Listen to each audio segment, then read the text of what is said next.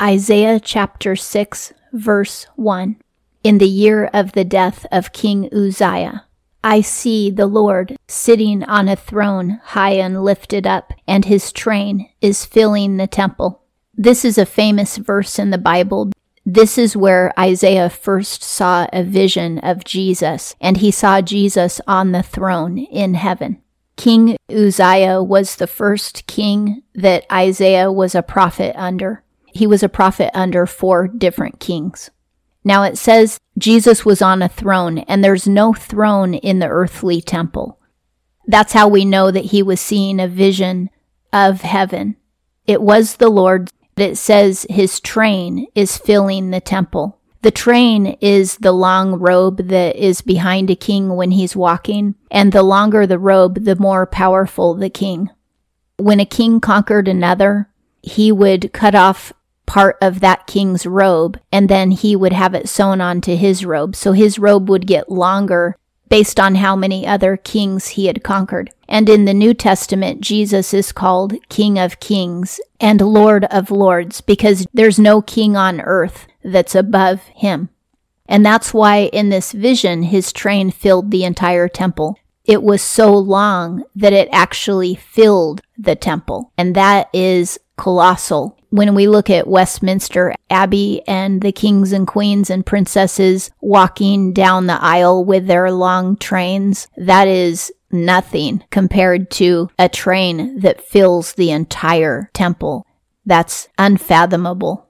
And it shows us that he really has power and authority over every king who has ever lived. 2 seraphs are standing above it. 6 wings hath each one. With 2 each covereth its face, and with 2 each covereth its feet, and with 2 each flieth.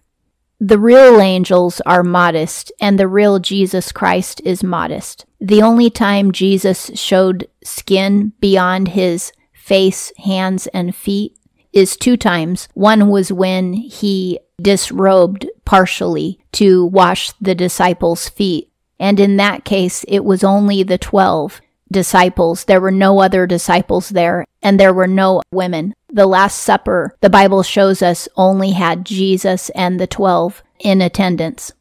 The second time he showed skin was when he let Thomas touch his side after he was resurrected, so that Thomas would believe that it was really him. And he was showing a lot of grace to Thomas in that. And again, he was alone with just the 12 disciples. Jesus is extremely modest, and that was one of the reasons why it was humiliating for him to be on the cross, because when he was on the cross, he was stripped naked. So that was the only time that he unwillingly showed skin. And that was part of his humiliation, was to be naked on the cross. And nakedness in the Bible represents sin. That's why when Adam and Eve sinned, they immediately knew that they were naked, and they were ashamed of it. Before that, they didn't know they were naked, because before that, they had never sinned. And in Revelation, it tells us that nobody in heaven will be naked.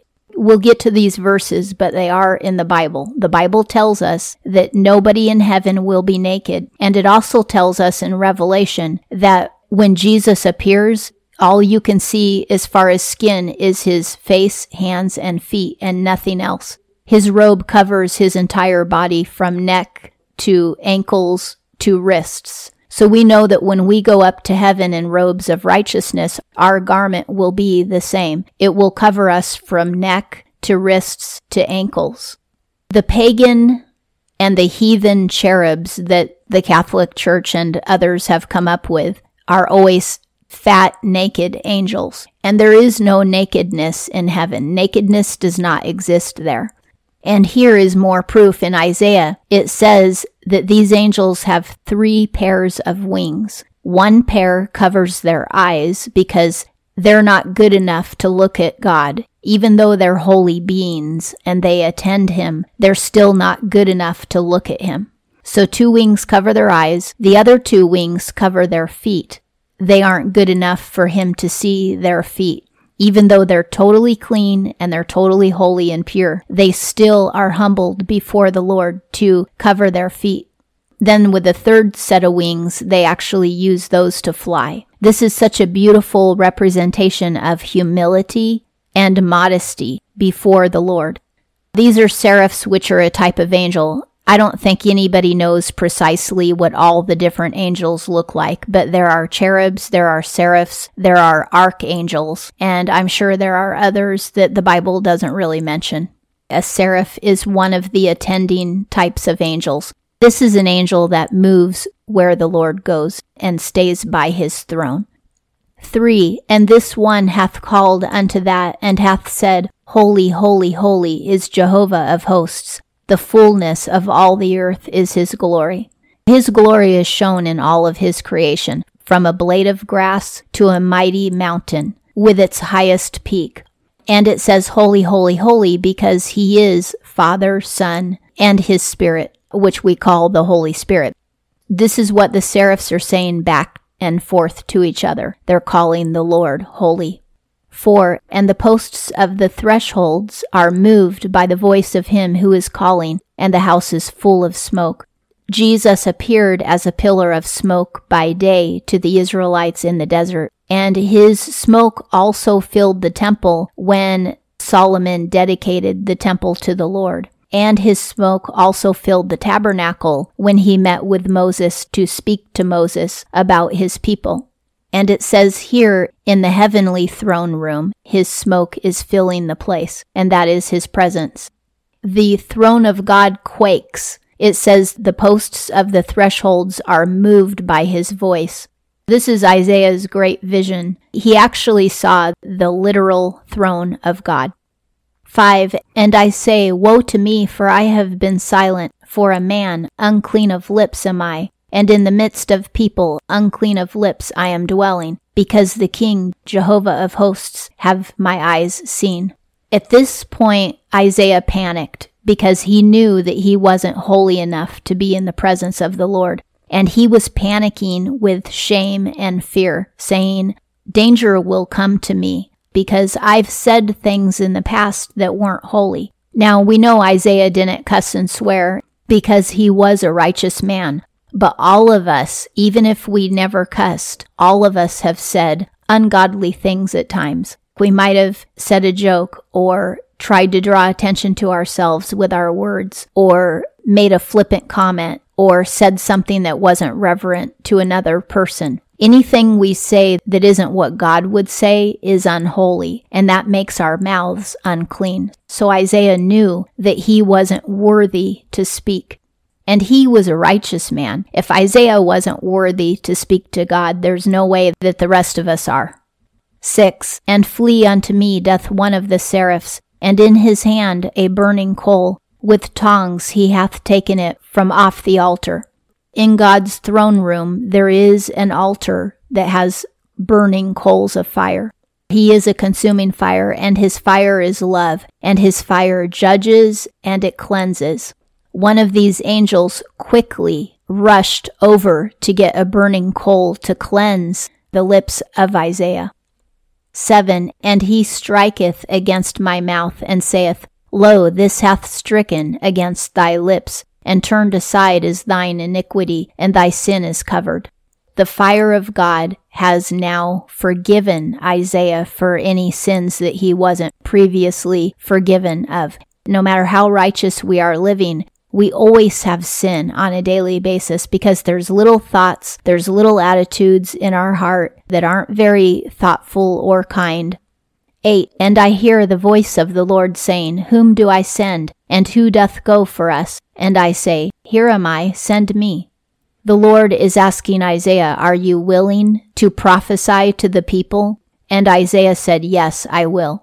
Today there are hundreds of so-called prophets on the internet, and they're fortune-telling. They want us to feel good and they want us to give them money. So they tell our fortune about all the blessings the Lord is going to give us in exchange for us giving them a donation.